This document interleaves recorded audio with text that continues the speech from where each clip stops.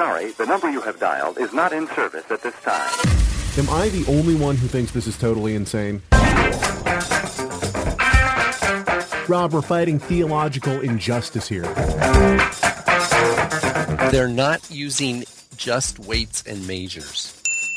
He said we have 50 listeners. I think he's being generous. Read your Bible as interpreted by experts.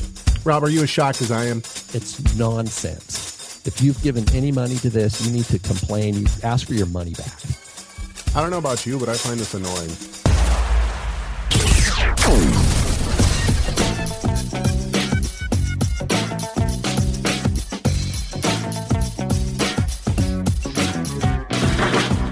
What up and shalom? Welcome to the Rob and Caleb Show, the show where theology matters, scholarship counts, and theology matters. My name is Caleb Haig. With me today, of course, Rob Van Hoff. What up, Rob? How's it going, brother? Battling some sort of cold, but, I've been dragging that since about a week. Yep. It's been about a week since we all flew home. Yeah, so there was a bunch of us sick in the room, 4 guys in one hotel room. What can you do? Yeah, a lot of us were, we'll talk about the ETS and SBL in a I'll few tell seconds. you what you can do. You can drink from a Yes, Yeshua shirt. YeshuaShirt.com. Or you could wear a Yeshua shirt today. That's right. Our show is brought to you in part today by YeshuaShirts.com. YeshuaShirts.com. Start a conversation today. Go to YeshuaShirts.com and get yourself either a shirt that says Yeshua on it in Hebrew, and people will ask you what it means. Oh, totally, all the time. Or get a new mug. Thank you, by the way, to Yeshua Shirts for sending the Rob and Caleb Show mugs. I told people, you send us mugs, we will use them on the show. And actually, I've even thought about getting a little hook set up so I can hook different mugs. And then every day at the beginning of the show, I'll take down a mug and fill it with coffee so that we can feature said mug. That's right. I've thought this through. Send me mugs, people. Send me mugs. I like free mugs. That's what it's all about. Yeah, I got to say, before we started, we were having a good chat on in the chat room. The chat room was telling us, the Clarks who are in the UK, they were telling us why they don't like haggis. I didn't know this until today when Michael Gonzalez posted it. Haggis has had a ban on haggis.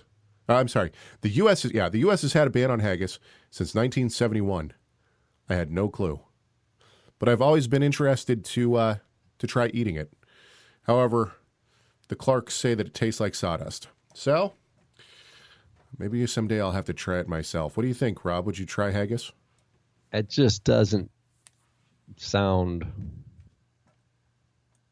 appetizing. No? For me. That's just my opinion. Interesting. All right, fine. Be like that. I don't know why my audio recorder is not working today. That's okay. We'll figure it out later. Okay.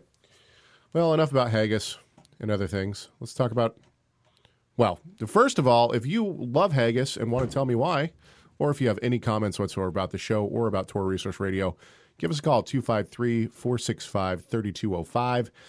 Give it to you again. It's 253-465-3205. That is the comment line for Torah Resource Radio. And, could be good. All right. I'm thinking of other foods that I wouldn't try.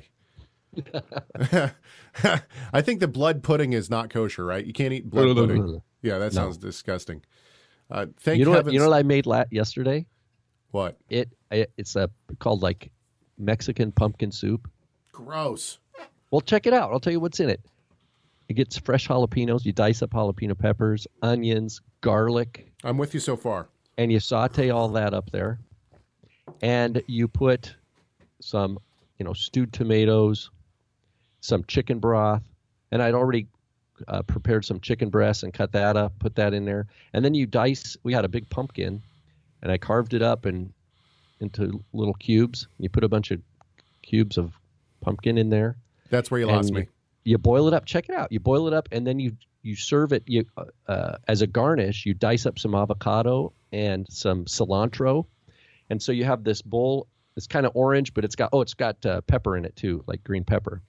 So got this bowl and you put a dollop of sour cream on there and some cilantro and some avocado, and it's spicy and it's got the tomato. It was really healing for my crud that I'm battling. Okay, I know that this show is a religious show, so I'm not trying to I'm not trying to turn religion and cuisine are very close. I'm not trying to make this into the Food Network here, the food podcast. But okay, I give you the one that I made the other day.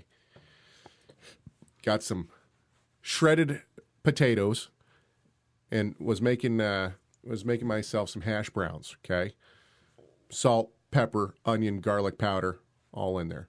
Then once I flipped it and it was nice and golden brown, I put cheese on top. And then I took Emerald City sauerkraut, which is like the best it's super expensive, but the best sauerkraut you will ever have. And after I put some sour cream and salsa on top, I just loaded sauerkraut on top of it. It was like a sauerkraut pie. Oh, it was good. That's good. That's got good gut probiotics and whatnot. That's why I started eating sauerkraut, is because I had heartburn, and instead of taking heartburn medication, which my doctor said I should do, I just started eating copious amounts of sauerkraut. And now I love sauerkraut. It turned me on to sauerkraut. Right on. And I have no heartburn. Healthy gut. You've got healthy gut. I got to tell you this. People think I don't hate your guts. I think you got good guts, Caleb. This is people think I'm absolutely nuts for this, but scrambled eggs with sauerkraut is something that should be tried by all. It's delightful. Okay, let's get to it. This has been Cooking with Rob and Caleb. Okay, let's see what we got going on. Okay, so you need to introduce your new friend there. Yes, at this year's ETS ETS, the Evangelical Theological Society in San Antonio, Texas, right on the Riverwalk. It was lovely. I was given by the Charles Spurgeon Foundation. I was given a Charles Spurgeon bobblehead. There it is. I want to hook it up so that it is hooked up to like a bell or something, so that when I hit it, bing! You know what I'm saying? I think that'd be good. But yeah, so we got Charles Spurgeon hanging out on the desk with us.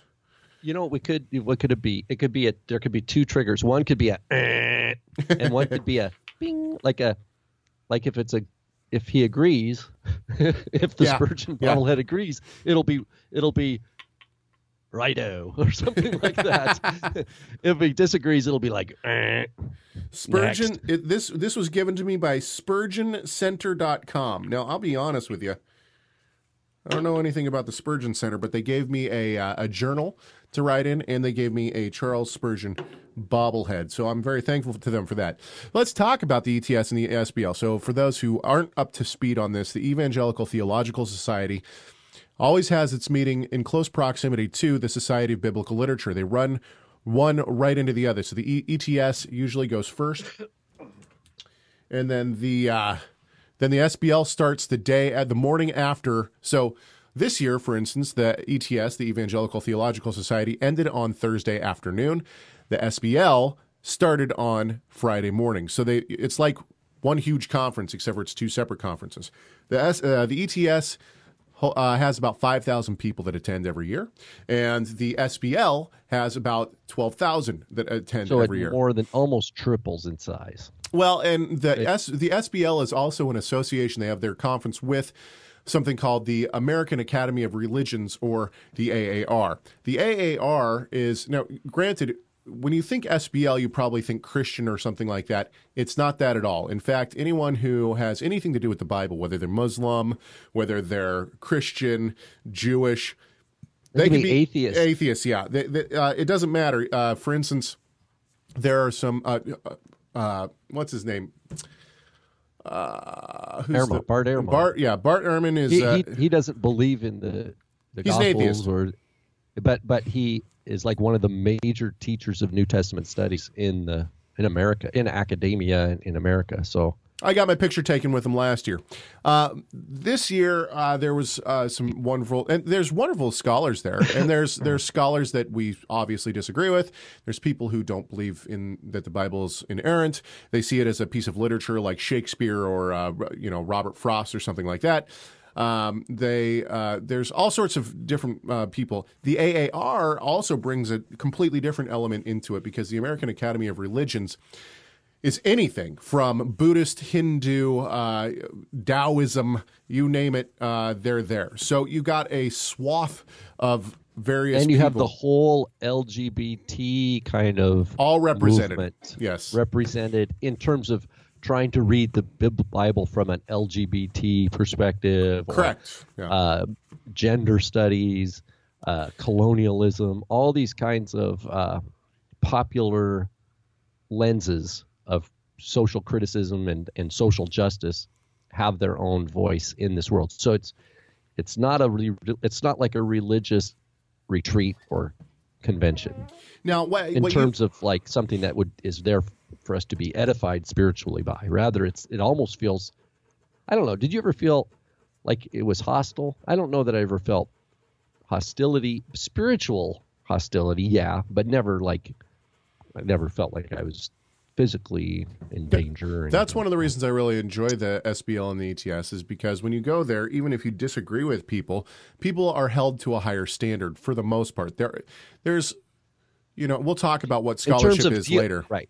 In terms of dealing with, on some of the basic things, dealing with texts in the original languages, right? I mean, if that's going to be a big one. People are going to say, look, general rule here is if you're going to present an exegetical kind of paper and you haven't done your duty dealing with the text in the original languages, they're going to say, you got to do that first. You will certainly be chewed up and spit out by your peers if you present something. This happened last year. We were in Atlanta last year, and one of the last you were at that session with me with Jody Magnus, and there was one gentleman who was a scholar. Jody Magnus, she's a archaeologist. And she had written more of a scholarly paper. And at the beginning of it, she said, I'm a little fearful to even present this because I'm up here with a bunch of scholars. I'm not a scholar. I'm an archaeologist. And then there was this other. She wasn't a New Testament scholar because it had to do with historical Jesus kind of thing. Yes, and there was another guy up there who was trying to bring in all these archaeological facts, and. As a response, Jody Magnus just got up and basically said, "I'm sorry, but everything that he has said is completely wrong. That's not right. Do that. You can't say this, and this is why." And she just everybody kind of felt bad for the guy because he just got obliterated by one of the leading archaeologists in her field, and everybody knew it. So you can't get away with a lot there. And I think this is one reason that Messianic scholars, quote unquote Messianic scholars, a lot of the time. Are not going to be attending the ETS. Michael Gonzalez even shared. He says he was at a session and they said they just wrote. A guy gave a paper and there were some respondents, and he said this guy basically got roasted. And he says, "Wow, that's what happens here." I remember it was like, yeah, that can happen, and not every session, but yeah, you can see people get. I saw it too. I went to see a paper. A lady gave a paper, and the guy's like. Oh boy, I would not want to be her. She's got to go. He basically sent her back to the library to go back to your studies. Work a little harder on this. And that's the point is that But exactly, you learn from that. I mean, you should take that as a learning opportunity. If you take it as, pity party, you're never going to produce anything, right? So the idea is, okay, what is the construct? And people I've never seen anybody be mean-spirited. I've seen very pointed and critical responses and feedback that would have been difficult to take. Oh, yeah. But we need that. We need to have teachers that help shape our thinking and challenge us. That's not in other words, here's another way to put it. Go and present it at SBL is not to just have a bunch of people go, amen, yes. It's not like you have an audience full of yes men.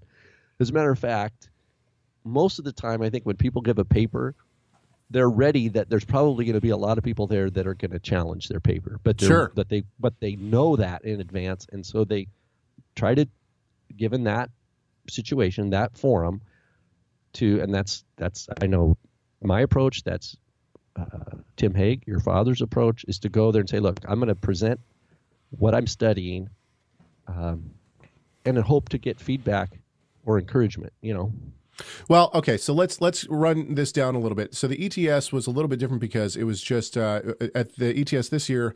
It was Rob, my father, Tim Hegg, Gary Springer, our web admin, or he's the one who's basically running our chat room right now. Thank you, by the way, to Gary for running our chat room, and he also heads up all of our classes on counseling and spiritual care and those kind of things. So Gary was with us as well, as he is every year. Michael Gonzalez, our art director, was in Texas visiting his family until the SBL, so he missed out on the ETS. And I think I don't know, next year we will be in Rhode Island and Boston. For the ETS will be in Rhode Island and the SBL will be in Boston. We'll see if Gonzalez is going to come to both of them with us. It's a whirlwind, no matter what. But and then we had one of our students come for the SBL as well. So one of our students and someone who's normally in the chat room, Dennis, actually I think he's in the chat room right now. Dennis was with us for the SBL as well, and that was great. So during the ETS had a theme this year. It has a theme every year. This year it was on the Trinity, so there was a lot. Now, not every paper is going to be on the Trinity when they have a theme, but a significant focus will be the Trinity. There were some really, really good papers, I thought, on Trinitarian doctrine, kind of where we are today as opposed to the fluctuation and the differences that we've seen within Trinitarian studies. Dr. Wesley Hill was there. He defended his views on the Trinity in one panel session. There were other great scholars there that were amazing to see. We'll talk about that in a second. On one of the nights, we had a Torah Resource Institute meet and greet, and I apologize to all the people who attempted to get a hold of us. My Torah Resource email was down. I tried to tell everybody that they need to email me on my personal email. There was probably 3 or 4 families that wanted to come that didn't end up getting to come because they didn't see the message about my email, so I apologize to them. But point being that we did have several people come down to meet us and have dinner with us. That was great. We got to meet Lois Morgan. She's in the chat room right now, and obviously I knew Lois from being in from many different places, but mainly from being in Greek together. We took Greek together, so it was nice to meet her face to face. And there were some other people. Just a really great time of breaking bread together, eating, and those sort of things. And then, of course, there were a couple of standout sessions in my mind at the ETS this year. There was one by John Piper. John Piper presented on his new book, A Peculiar Glory. And man, what a dynamite session. Crossway. That was really like a sermon. It was. Wouldn't you think? Yes, it was a sermon and a plug for his book at the same time. It was. Which is good. But Crossway actually hosted a breakfast, so they gave us a free breakfast, and then we sat and listened to Dr. Piper talk about his new book for about 45 minutes, which I thought it was an excellent sermon. It was really good. What did you think? I thought it was great. Yeah. There was another group that we saw. I missed the last session with Averbeck, with Dr. Richard Averbeck, unfortunately, because I heard that was the best one in the session. But it was on suzerain vassal or Hittite trees, rather. Yeah, ancient Near Eastern covenants, and how do we understand? Can we read Deuteronomy, for example, or the Torah generally, and how does our understanding of covenants from other cultures in the ancient Near East, in terms of form, how they're structured, and does that help us date, the ideas of when were other people organizing ideas along the same way as Deuteronomy? And you had people, different views. If you took one scholar's view, you would think a late Exodus. If you would have taken another scholar's view, early Exodus. So it's not that anybody came and they were all saying the same voice. It seemed like some of the scholars, and this is even in the ETS, are not really anchored in a specific chronology. Would you agree with that, Caleb? Okay, yes, I would, but I would say that the majority of scholars, because of Dr. Wood's work in terms of an Exodus, I think that, and others' work, I think a lot of them are anchored in a 1400s Exodus. Now, of course, Dr. Kenneth Kitchen, and the person who presented the paper that we saw together on Hittite treaties of the 14th, 15th century BCE, I think that there's a... I think it's Johnston. Yeah, Johnson. Was his name. And I think he's at Dallas. I think there's a move towards, or the original view was 1200s, and that's what Kitchen still holds to. I think there are scholars who hold to that. There are other scholars who hold to, I think the majority, though, I would say the majority of scholars today are holding to a 1400s, 15th century BCE exodus from Egypt. If they believe there was an exodus. There's some scholars out there that say it's all a myth. Yes. So correct. So the ETS, that was essentially the ETS. Gary says that he went to a wonderful paper on Ego Ami and Yod He Vav He. I am, that is, and Yod He Vav He. Any other standouts from the ETS, Rob? For me, yes. In terms of Greek, I went to some papers on Koine Greek that were excellent, and that's kind of the nerd thing, Like I know you called them the Masora the nerds for the SBL. This is the nerd, and they even one of the presenters, because it was a room and it was packed, and there was standing room only in the back, and they're like, "Wow, this is like the nerd section of ETS, and we're totally packed out."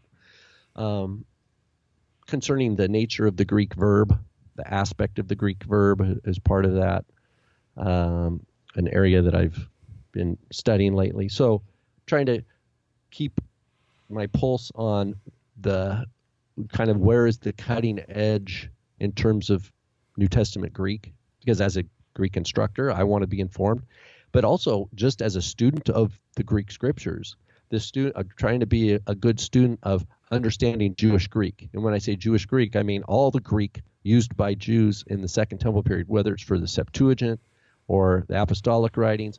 There are a couple hundred years of Jewish use of the Greek language, where it's basically the main language of a lot of Jewish literature, that Jewish communities today they've kind of written off this whole history of Jewish culture because it's become like, oh, Greek, but in fact, it's an important part and chapter of Jewish history. And of course, we have scripture given in that language, in the Gospels and the epistles, etc. So one of the things that happened is I was in a session. I'm not even going to talk really about what my new thesis is, but I was in a session, heard something. I was in there with Rob. The guy started by referencing a different scholar, and I pretty much zoned out for the rest of his lecture. I don't even know really what his lecture was about, because he said one thing, and I started thinking, and for like the next 25 minutes, that's all I did was think about this one train of thought. And so I decided to change my thesis topic. I asked my father, who's the president of the school, and I asked my thesis advisor, which is Rob Van Hoff, if I could change my thesis topic. They agreed that I could. And so the only thing that I will say is that it was really a very... I was kind of excited about my old thesis topic, but man, this really fell right into place. The one thing I will say about my new thesis topic is that I will be having to interact with and refute a lot of the claims in a very well-written book called Jesus and the Last Supper, which is written by Brant Petrie, a doctor at Notre Dame in New Testament studies and Jesus studies. He is a Roman Catholic. And so a significant part of my thesis will be having to challenge and essentially say that Dr. Petrie is wrong in his assessment. At the SBL, I not only bought his book, but right after I bought his book, I saw him walking Dr. Petrie. I was looking at the back cover, and there's a picture of him there. And I looked up, and there he is standing in front of me, which was very nice. And he's not, he's probably, I would say he's Rob's age. And so I asked him if he'd sign the book for me and if I could get a picture with him, which he did. And then that night we had dinner with Dr. Chris Tilling. Those of you who listen to this show know who Dr. Chris Tilling is. We We've talked about him. We interviewed him recently back in July when for his book, Paul's Divine Christology, a dynamite book, just really good. And it was a huge pleasure not only to be able to meet him. Man, that guy is so cool. He's just down to earth. He's into chess. He's easy to talk to. I don't know if he is. I don't know if he's just being nice or if he's really, I can't tell if he. Yeah. He's just so nice. What a great guy. Anyway, so he informed me that he was actually having breakfast the next morning with Dr. Petrie and another Roman Catholic named Dr. Michael Barber, and he invited me to go to breakfast with them, which I did. And so I was able to sit down and chat a little bit with Dr. Petrie, the man I will not only be interacting with, but be attempting to refute.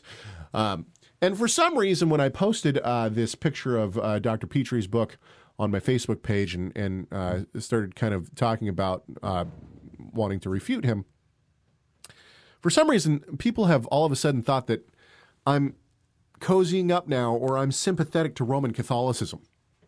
Maureen, the lady who has tried to challenge us on Hislop's book, just left a very backhanded comment saying, well, I can see why you are so against Hislop now, suggesting in some way that I'm sympathetic to the Roman Catholics.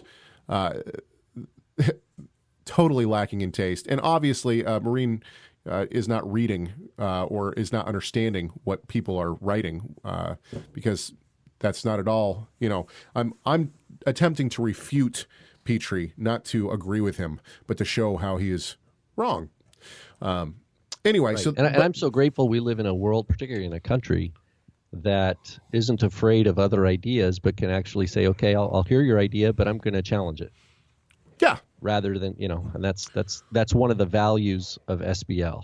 Well, here's the thing, and this is really where I'm going with this, is that, I completely agree with Dr. Tilling on his book on Paul's Divine Christology. He's just a blessed brother in the Lord. And, I see Dr. Petrie, his work that he's doing, I disagree with it, but man, you can tell that he is an excellent writer. He writes in a way where your average person who's not a scholar will be able to pick up the book, read it, and totally understand what he's saying. And he lays it out in an exciting way. He also writes in a way that if you're a scholar, granted, I wish that he would have put original Greek and Hebrew into his text, which he didn't. He transliterated everything, but that might have been Erdman's doing and not his when they edited the book. Editorial, yeah. Yeah. But you can see how he hits a wide net of people. If you're a scholar, you know exactly what he's talking about. You can read his book and you can see he's done his work. He's referencing really good scholars, Dunn, E.P. Sanders, who I met, by the way, at the SBL, N.T. Wright, he's, F.F. Bruce, all these guys, he's interacting with all these guys. And at the same time, I can sit and have breakfast with him. We can have a great time and totally disagree. But the reason that we can do that is because we both hold scholarship to, I think, a high standard. We disagree with each other, but we both have this idea of what good scholarship looks like and what good scholarship is. And then I come home and I jump on Facebook or wherever and I look in my emails and it's all these messianic teachers and leaders who don't have the same standard of scholarship, who are using Hebrew word pictures and Aleph Tav and all this kind of stuff. And it's like all of a sudden I'm back in the trash heap. It's, I felt almost cleansed when I was at the ETS and SBL just from the amount of good scholarship that is around you. Now, granted, there are people that aren't being held to that same standard. We'll talk about that in a few seconds. But Caleb. Yes. This is all, I don't know, maybe you're going, this is a good segue into our Oxford Dictionary word of the year. Okay. Don't you think? Sure. I got something else after that too. Okay. Rob shared this with me this morning. I got a sound clip of it. He didn't realize that there was a sound clip. This is only 29 seconds long. I did a little bit of editing. I think this is more of a political term than anything else. However, listen for yourself to what the Oxford Dictionary has posted as the word of the year 2016. Post-truth. British politics was dominated this year by the Brexit referendum. In America, it was the presidential election. Both campaigns caused spikes in the usage of the phrase post-truth. That is, when objective facts are less influential in shaping public opinion than appeals to emotion and personal belief. The truth, lamented one British newspaper commentator recently, has become so devalued that what was once the gold standard of political debate is a worthless currency. Post-truth. In other words, if it doesn't feel right, this is how I'm taking what he just said. If it doesn't feel right, it can't be right. So that basically it's taken as an adjective, as he says, defined as relating to or denoting circumstances, so it's a situation, in which objective facts are less influential in shaping public opinion than appeals to emotion and personal belief. So it has to do with the shaping of public opinion. I was talking about this with my wife, and she's like, in other words, manipulation. And here was my concern. If appeals to emotion are going to shift people or guide people in their worldview and in their decisions they make rather than objective fact, that's really distressing. But I was thinking of this, I could see two sides of it. On one hand, even with like the Aleph Tav Bibles and the word pictures and all this kind of stuff, where we see people that actually believe that, I can understand why. I understand that it's powerful even in religious spheres, also in political spheres. But on the flip side, I'm like, aren't people smarter? Isn't your average person smarter than that, though, than to take your basic headline maybe they encounter on Facebook at face value? Are they? No. Are people really idiots, yes, and they can't think for themselves? Yes, I think yes. So okay. Well, then post-truth basically means humans are stupid and have not learned how to discern a fact from fiction. Yeah. Well, I think there's multiple factors. I think that people think that, but I think that a lot of the younger generation is swayed not by truth, but what a feeling, and a lot of feeling comes from what they're being told by people who in famous people, even though famous people really have no better handle on politics than they do, or whatever it may be. And this is really what I think post-truth is speaking to, is political issues. Yeah. But, I think the people who, to be honest with you, okay, here we go. The head goes off. Let's really talk about, let's talk about something that's really going to tick a lot of people off. I'm sorry, but I think that this has to do with public schooling.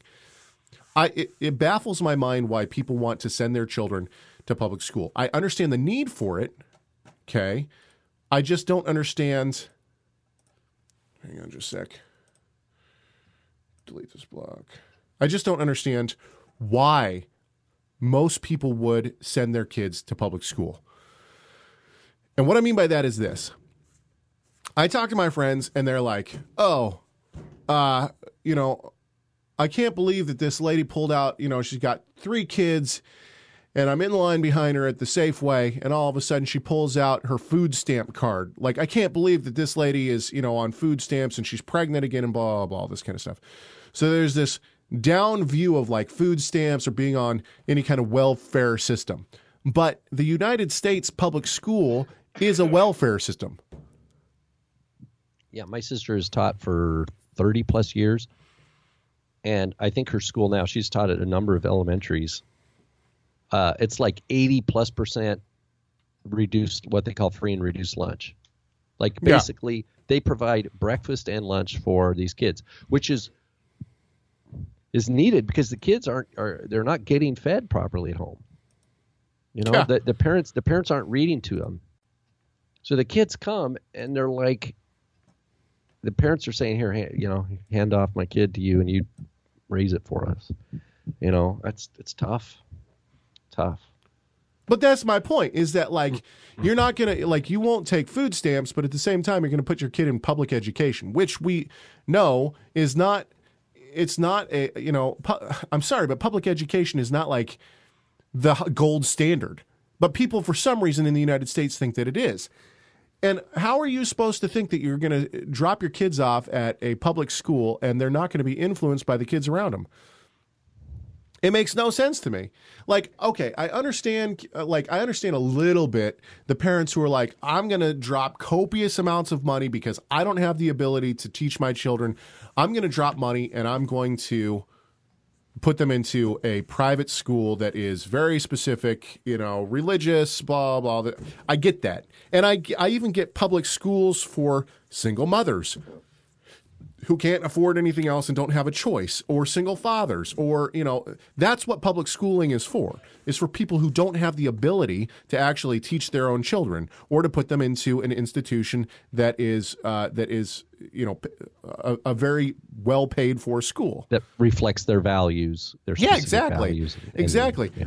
But basically, you know, and the reason I really started thinking about this is because my son said, Dad, why don't I go to public school?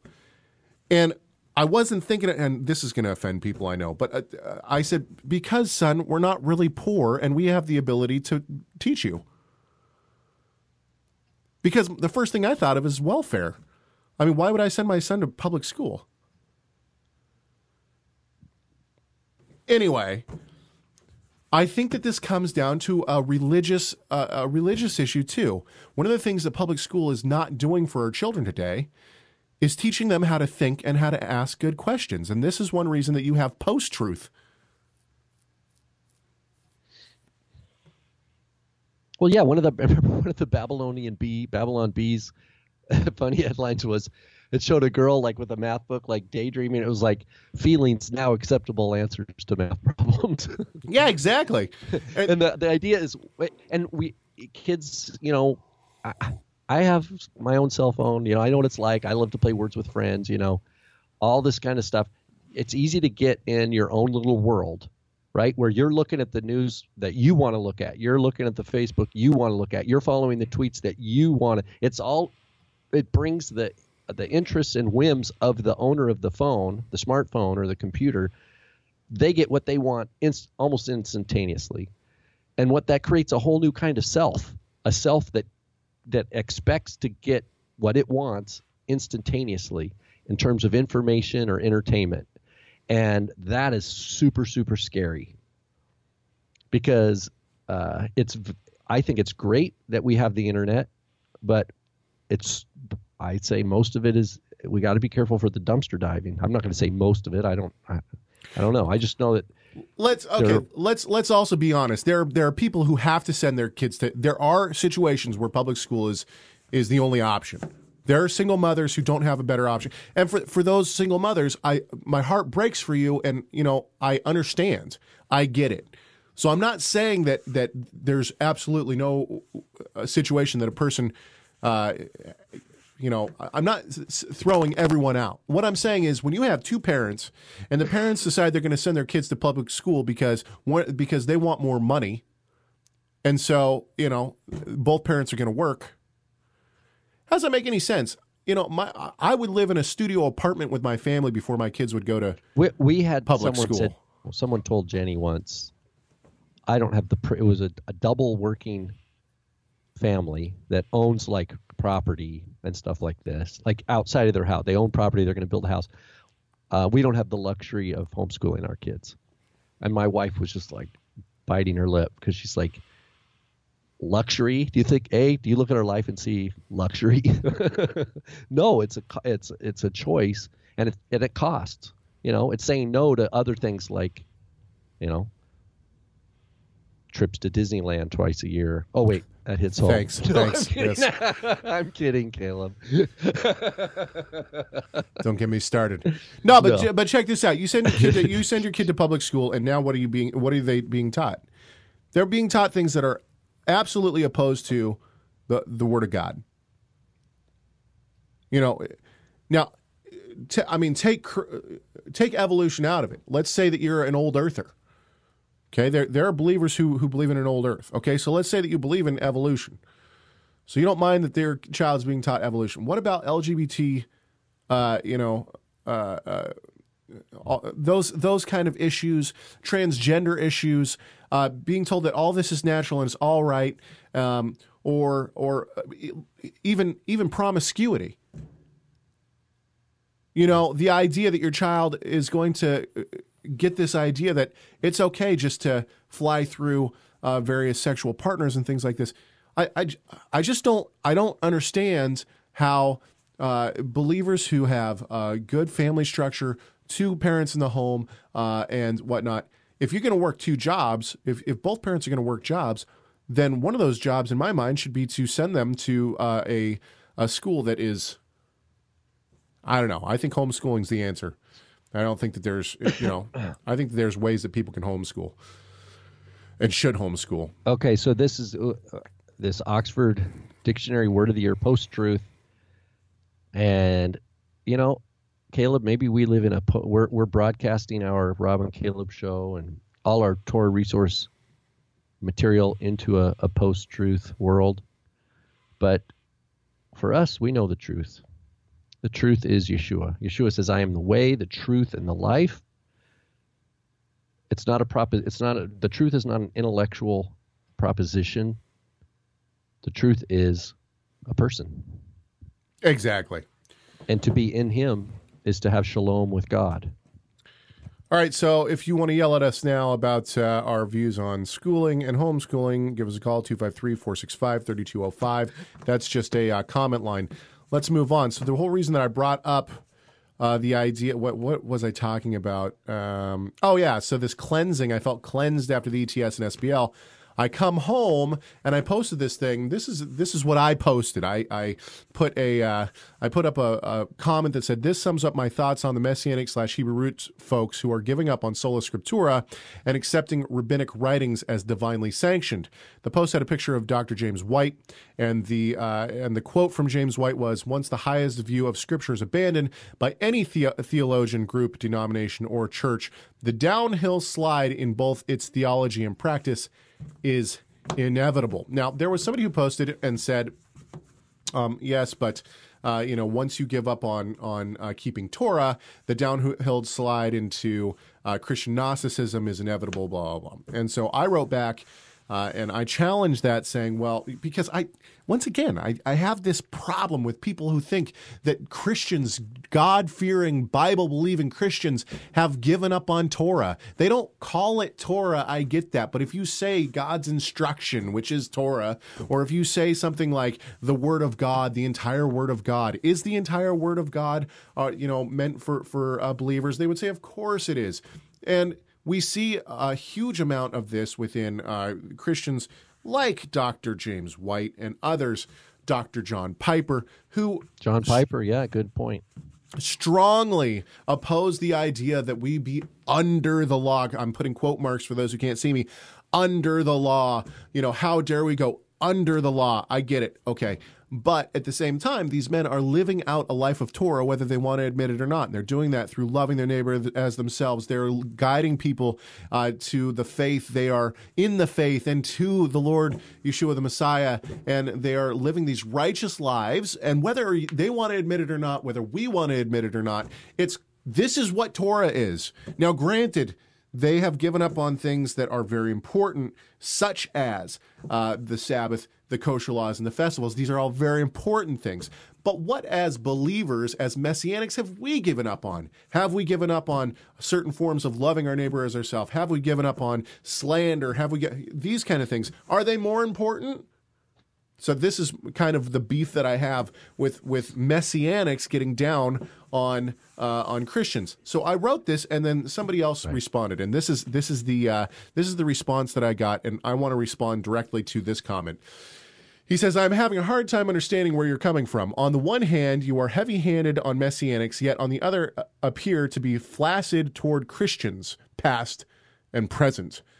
I think that Bible believers, whether you're a Messianic, whether you're a Hebrew roots, whether you're a Christian, Call yourself what you want. If you're a Bible believer and a believer in the Messiah Yeshua, and that the Messiah has died for you, and your life is being sanctified through the Holy Spirit, guess what?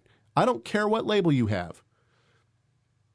So, but I am against this idea that now that I'm in the Messianic movement, I have the truth, and the Christians are all, they don't get it. They're off in La La Land.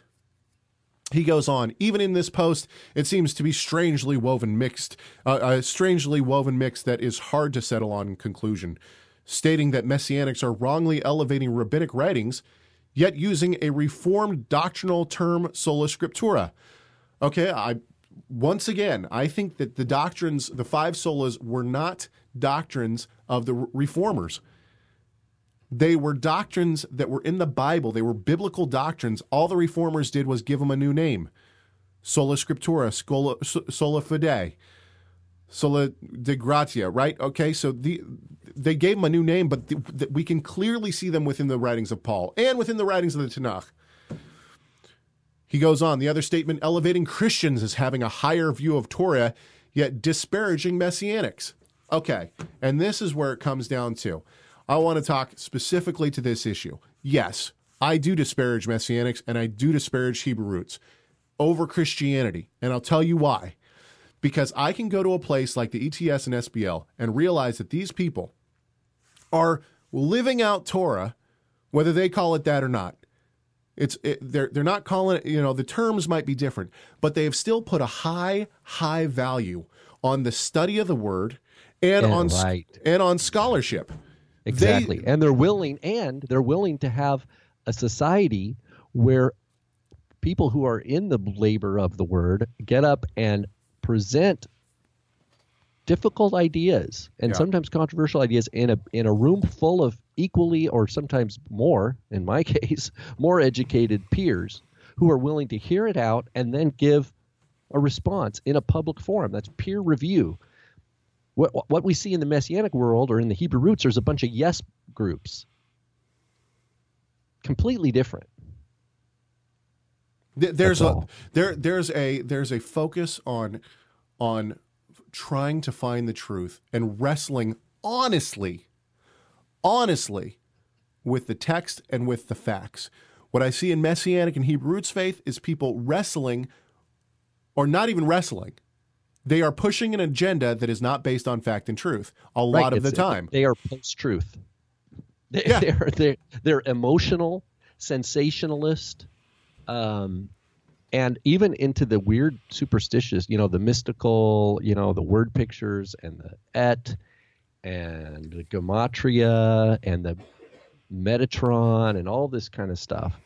Is like, come on. It's a completely different perception of what using your God-given intellect is meant for in the ETS world. You go to the ETS world and you're like, wow, people actually know the languages of the Bible and are talking intelligently about it. You go to some of these other things and they're just abusing Scripture. They know just enough language to be dangerous, and they surround themselves with yes people. Yeah. Completely different social worlds. I'll go to the ETS first every day. Well, and the other thing is that guess what? Since I'm lumped in most of the time with Messianics, and I've done that probably myself, that's fine. But since I'm lumped in with Messianics, I feel like I can be a little bit harder on the idea on Messianic Judaism or on Messianics in general. Because right. In other words, we're not the yes men. Yeah. Exactly. We're not going to. We're bringing. It's actually, for those who have ears to hear, we're actually bringing a valuable cultural scholarship measure or standard from the ETS and SBL and bringing it into the world of, quote, Messianic and Hebrew roots, etc., and insisting on nothing less. There's one more comment that this person says. He says, you really think that we have a debt of gratitude to Catholicism, whether we like it or not.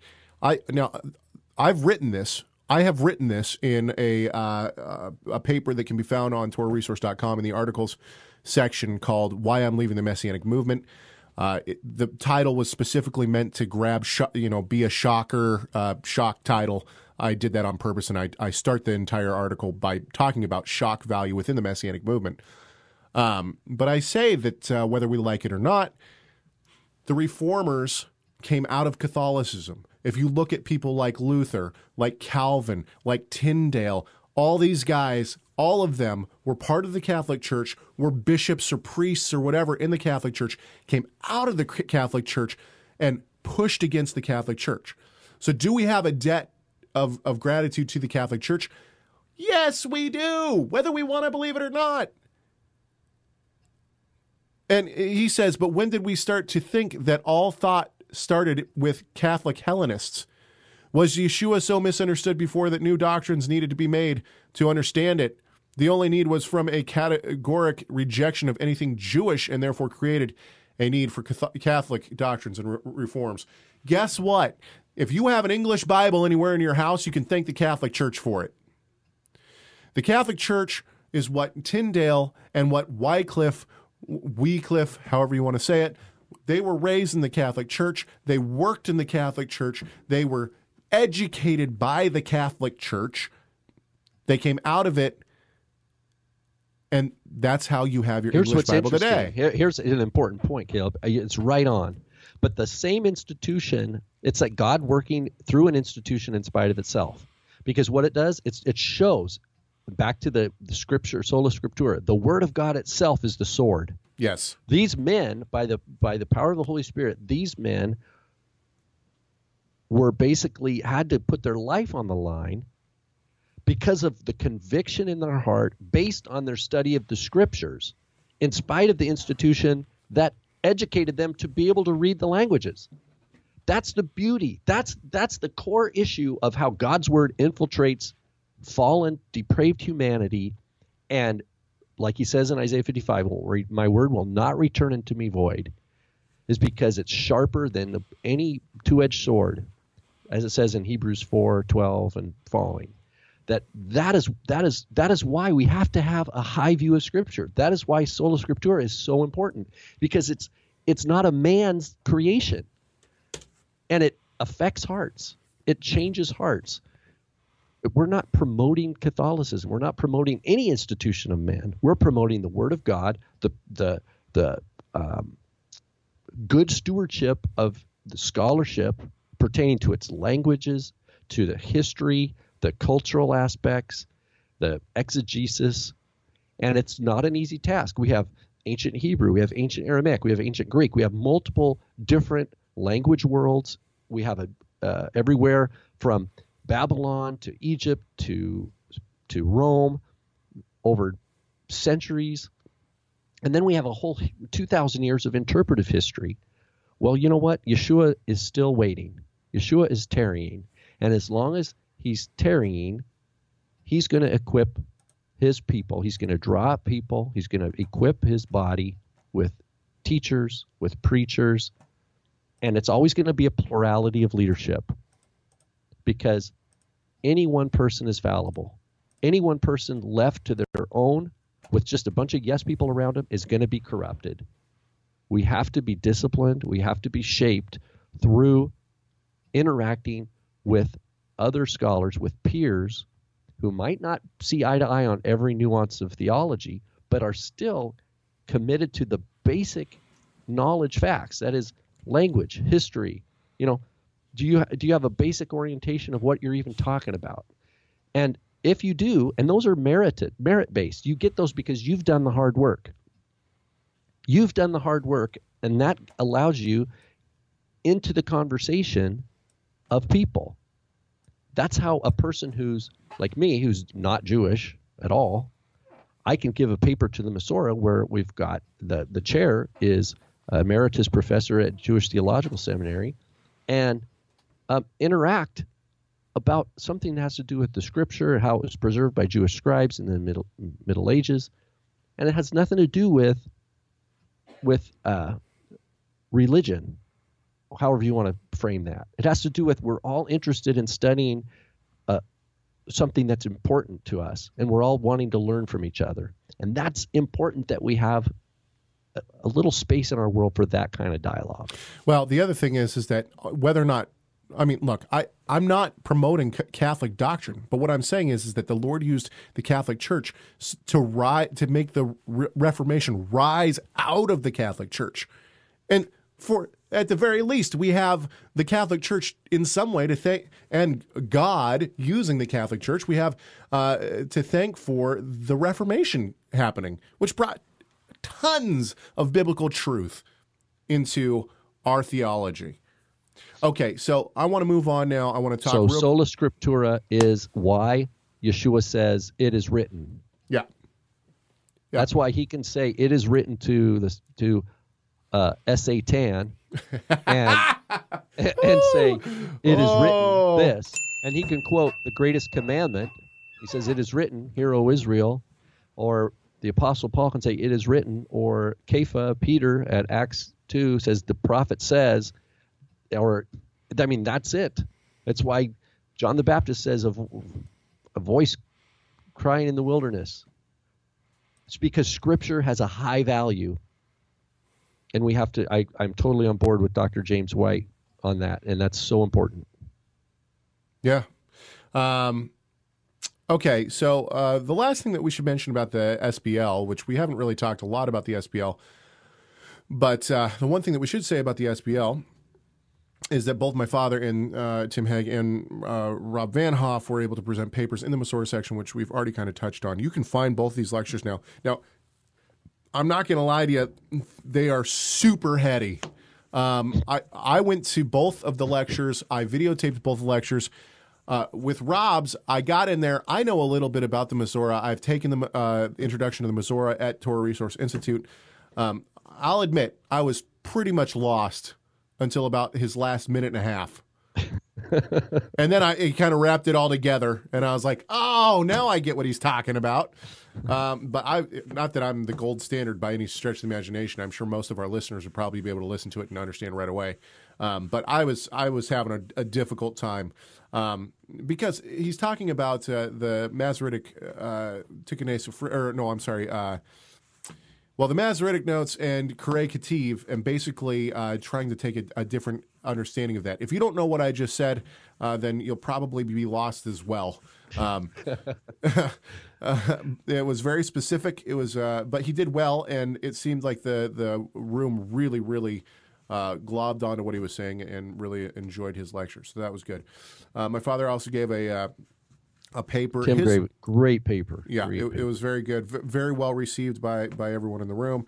And we're not doing this. Here's the thing: both Tim and myself beforehand, we're bouncing. We'll in the weeks leading up to this, we get on Skype and we bounce our thoughts off on each other to try to hear.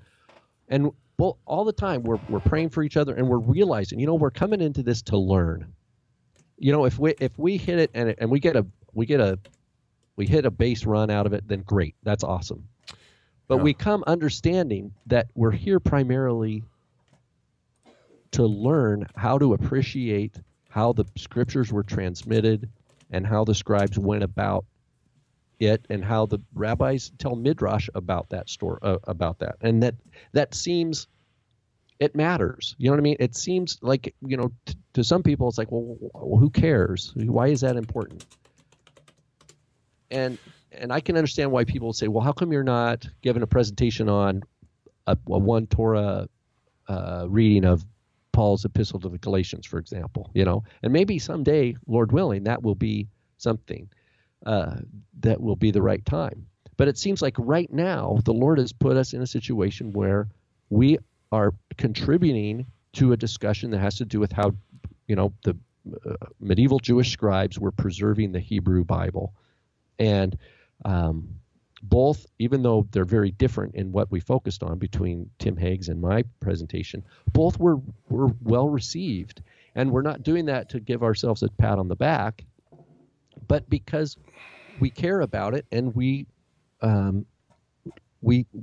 value good history. We value understanding things accurately rather than myths and fables.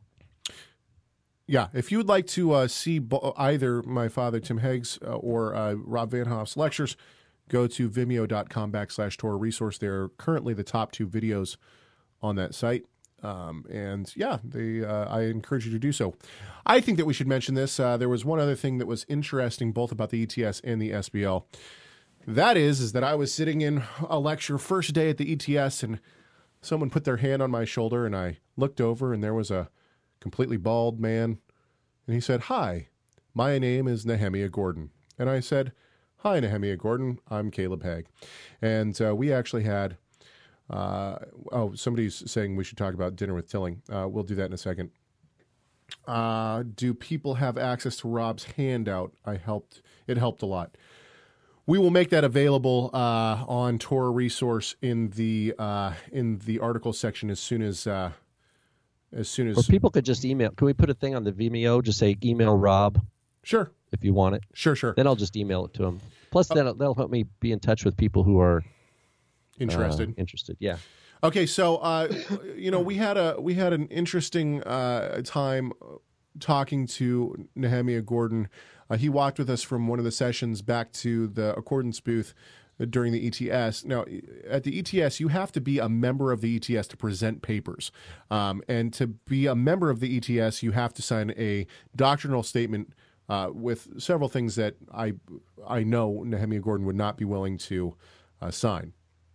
For instance, the inerrancy of Scripture, both Old and New Testament, I'm using quote marks here, and the Trinity.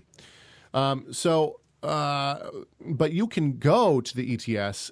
You can just attend the ETS with whatever belief you might have. Just buy a ticket and go. Yep, buy a ticket and go. So I was interested why Nehemiah Gordon would be at the ETS and the SBL. Granted, he is living in San Antonio currently, so it was just a drive down the road for him. But he walked into the Accordance booth and met my father, and that was interesting. It was a little uncomfortable, to be honest. And Nehemiah asked why my father keeps writing papers, why Nehemiah Gordon is wrong about ... So my dad, Rob, and Nehemiah sat down and talked about the Tetragrammaton for quite a long while. I actually have a great picture of, you can see my dad's talking to Nehemiah and Rob's looking on his computer. It's quite good. Anyway, so then somebody, I sent a picture to someone, and they said, "Oh yes, it's our Sukkot gathering." They said that Nehemiah had secretly accepted Yeshua as the Messiah, and but he was keeping it a secret.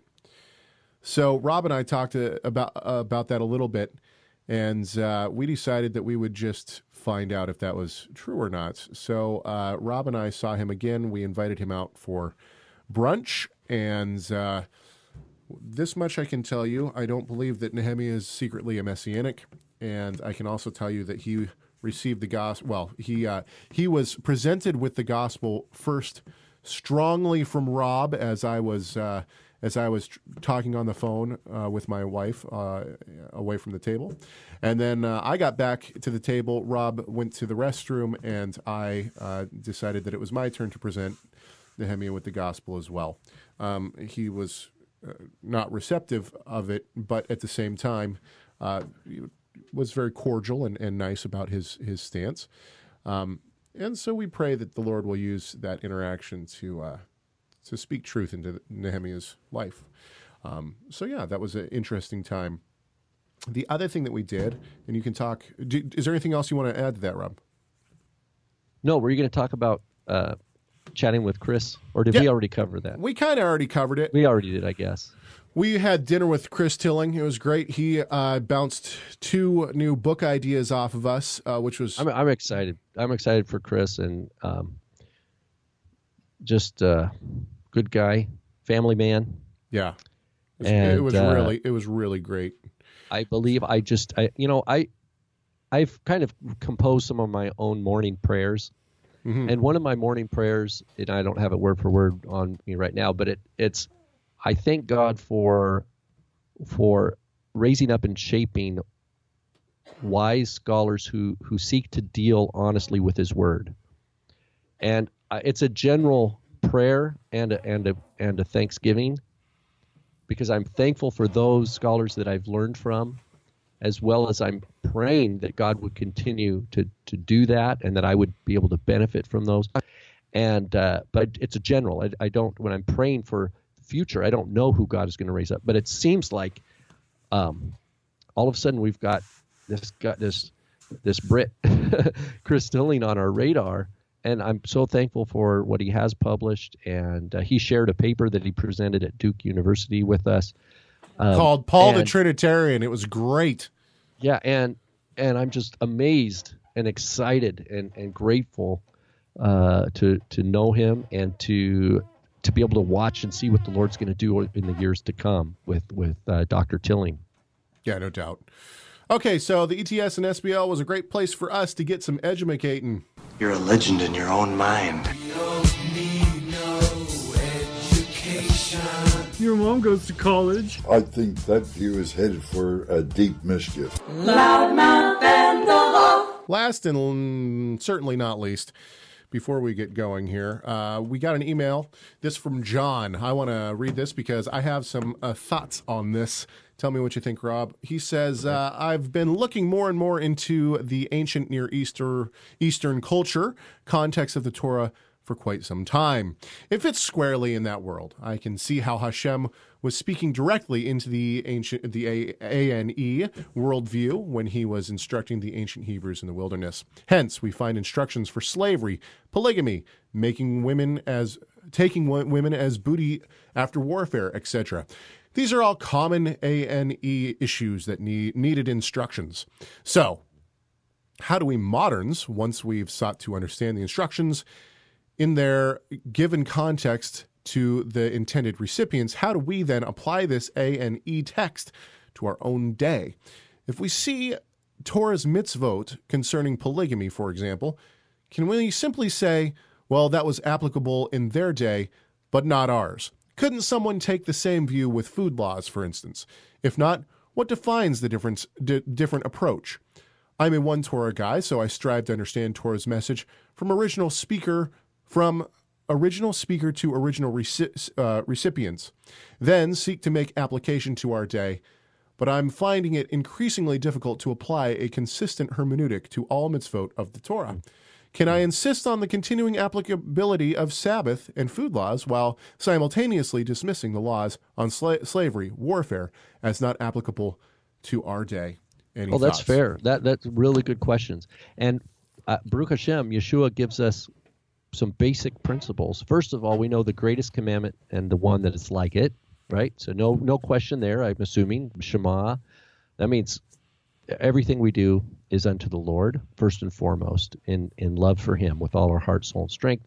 And then the expression of that in terms of our relationships, one-on-one relationships with others, needs to be energized and fueled, however you want to put it, from that relationship we have first and foremost, anchored with God the Father.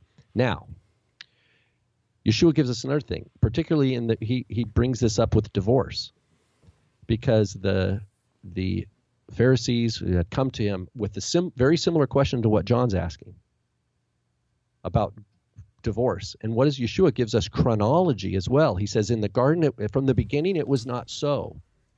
Man and woman, a couple.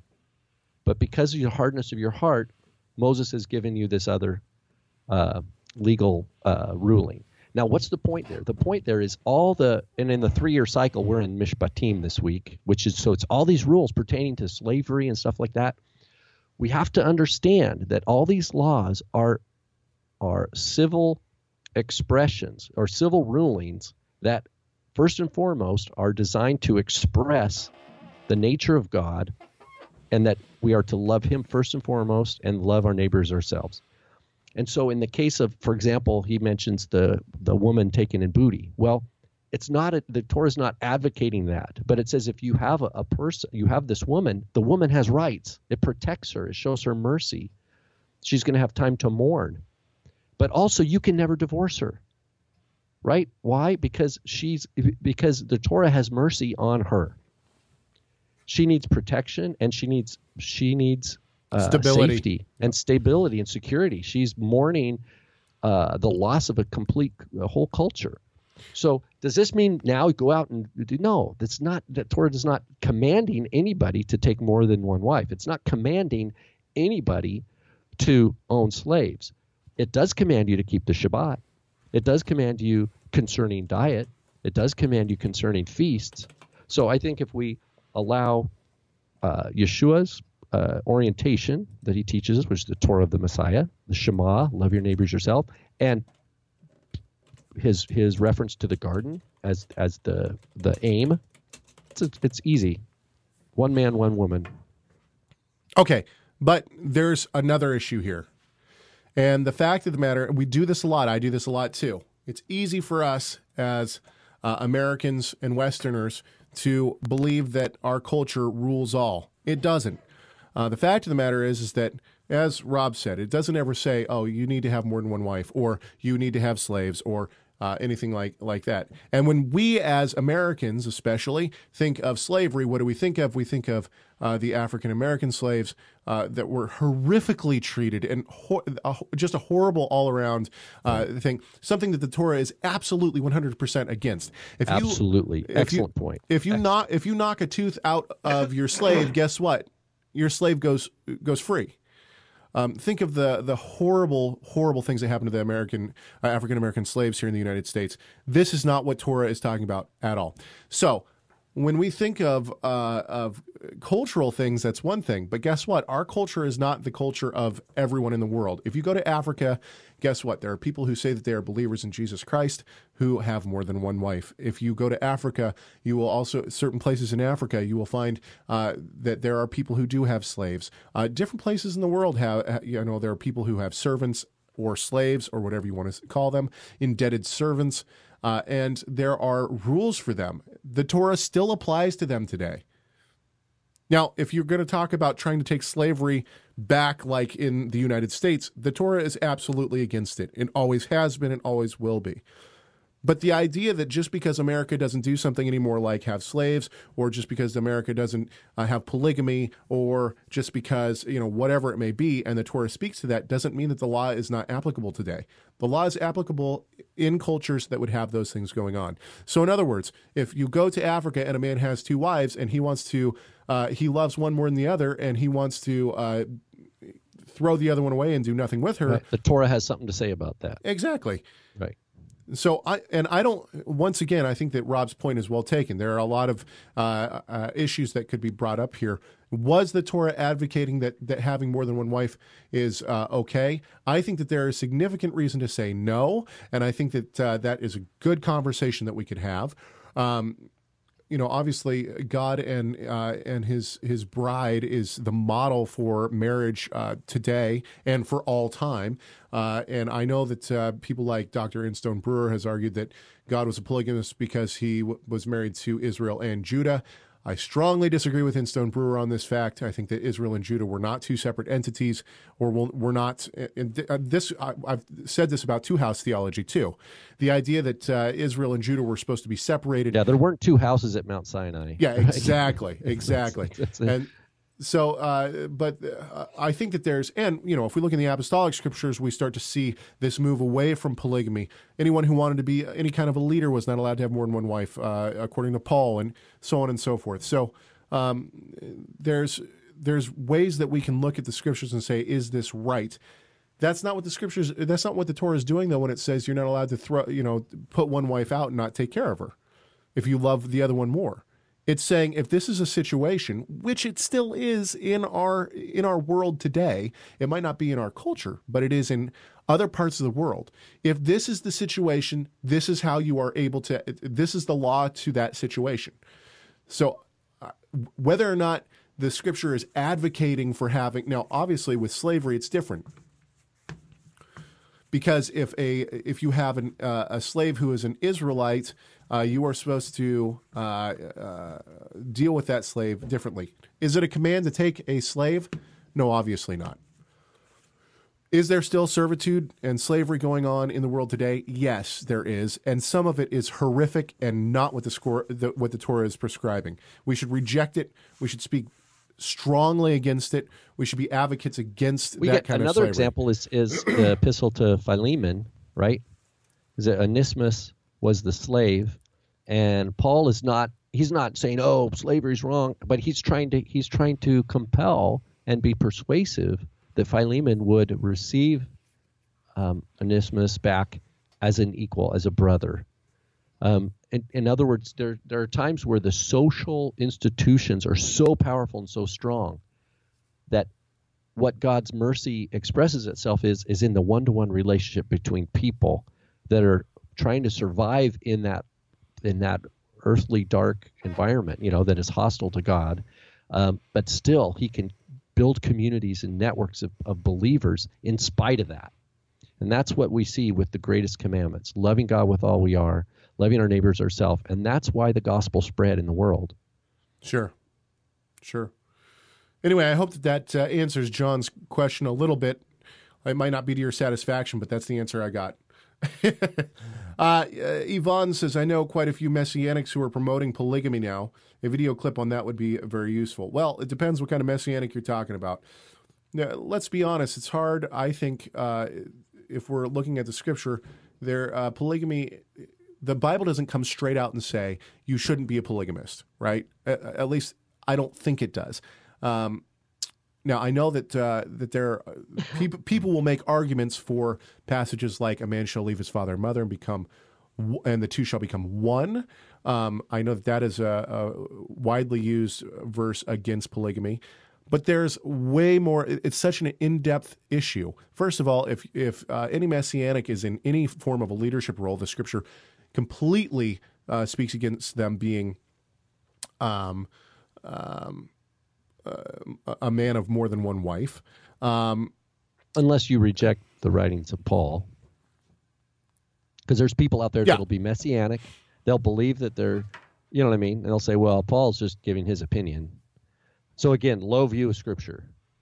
Yeah, exactly. There's a lot of moving parts. In other words, there's a ton of stuff going on here. Beyond that, I think the greatest rejection of the idea of polygamy is Yeshua himself. Yeshua's bride is one bride. He doesn't have more than one bride. And what happens? That his bride goes and whores after other. Goes out and whores after other gods, and Yeshua brings, or Yod-Heh-Vav-Heh, or however you want to say it, brings them back, brings Israel back. But there's never a time where we see the model. God is the model of what we are supposed to be as husbands, and there's never a time where we see him attempt to go.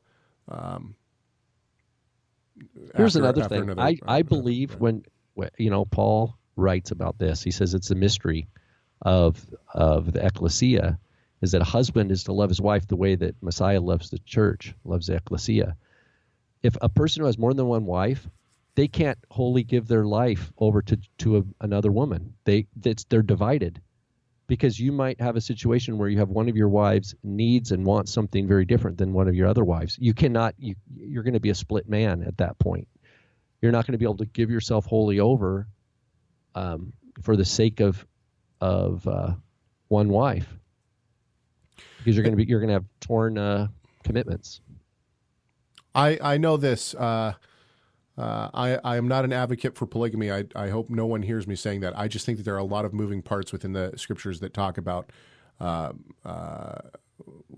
this issue, which is a difficult issue. The other thing is that I love my wife very much, and she's a wonderful, wonderful mother and a wonderful woman. She is all the woman that I can handle, and I can't imagine trying to have another added to that. And any man who thinks that he can handle more than one woman is nuts.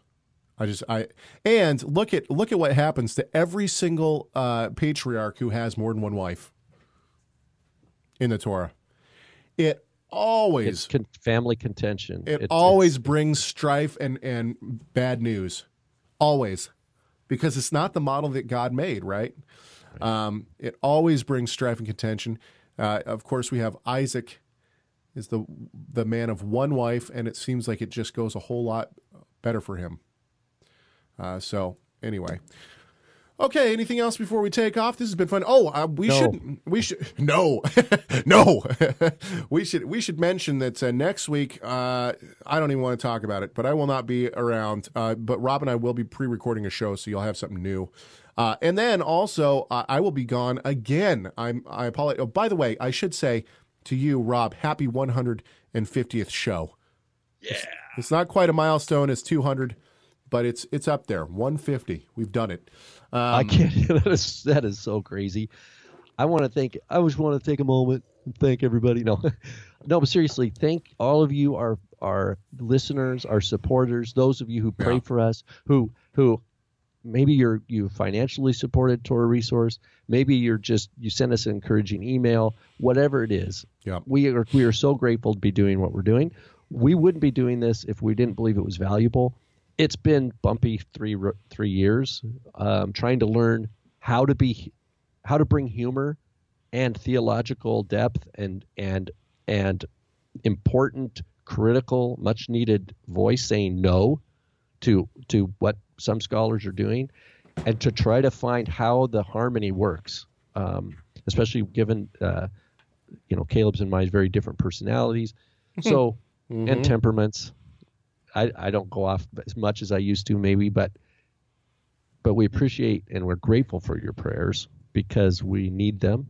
We depend on Yeshua guiding us, and we are thankful, and we want to be good stewards of this format. Whether there's 36 of you or 36,000, we want to be good stewards, honoring what Yeshua has done for us. Yeah, I'm with you on that. 150. That's incredible to me. I was going to say that I'm going to be gone again right before. I don't even know what the date of that. I think it's the 25th, 24th, 23rd. I don't know. It's that Wednesday. I'm going with several friends and my family. My family is going with 3 other families on a winter wonderland vacation up to Leavenworth for 2 nights. And one of those days is going to be, we will be traveling on Wednesday to get up to Leavenworth. For those who don't know Washington State, Leavenworth is a Bavarian themed town. Not the prison. Isn't there a Leavenworth that's the prison house somewhere in the Midwest? But this Leavenworth is full of chocolate, cheese, and wine. And pork sausage, which you will not be participating in. Yes, exactly. Bratwurst. But you can see if any of them has any haggis. No. Yes. No Scottish. There's no Scottish there, though. Anyway, so I'll be gone for that too. And so Rob and I will have to pre-record another show. And I think what we're going to try to do for that, if possible, is we're going to get, normally we do a Christmas special for the Rob and Caleb show right around the 25th of December. What we do is Rob and I debate whether or not Christmas is a pagan holiday or not. This year we might bring Andre Philippe, one of the students at Torah Resource Institute, who did his one of his papers at this last family camp.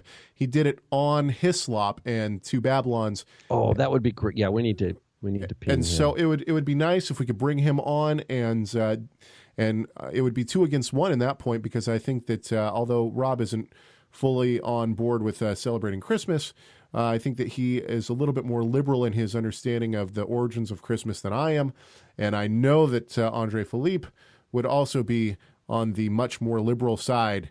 He might be able to bring some knowledge, but he would also be a formidable opponent in this matter. So we'll talk about that, and hopefully we'll have him pre-record a show with us for that week of the 25th, where we can talk about Christmas. Okay, and let's do one more song, just because it's our 150th show. That means that you either love us or hate us. How rude! Why do you hate the Rob and Caleb show? Honestly, I think they're vain, stupid, and incredibly self-centered. All right, guys, thanks so much for being with us. We hope that this has been a good show for everybody. Covered a lot of ground that I didn't even think we were going to be covering at all. If you'd like to get Rob's notes to watch his video that was presented at this year's Society of Biblical Literature in the Missouri section in San Antonio, Texas, give him an email, rvanhoff, 2 Fs, in Vanhoff, rvanhoff@torahresource.com. That's rvanhoff@torahresource.com. If you'd like to email me, you can do so, chegg@torahresource.com, or leave us a comment on our comment line, 253-465-3205. We appreciate everybody who's been in the chat room, giving us ideas and all that kind of good stuff. And we will pre-record something for you next week that we hope glorifies our great God and Savior, Yeshua the Messiah.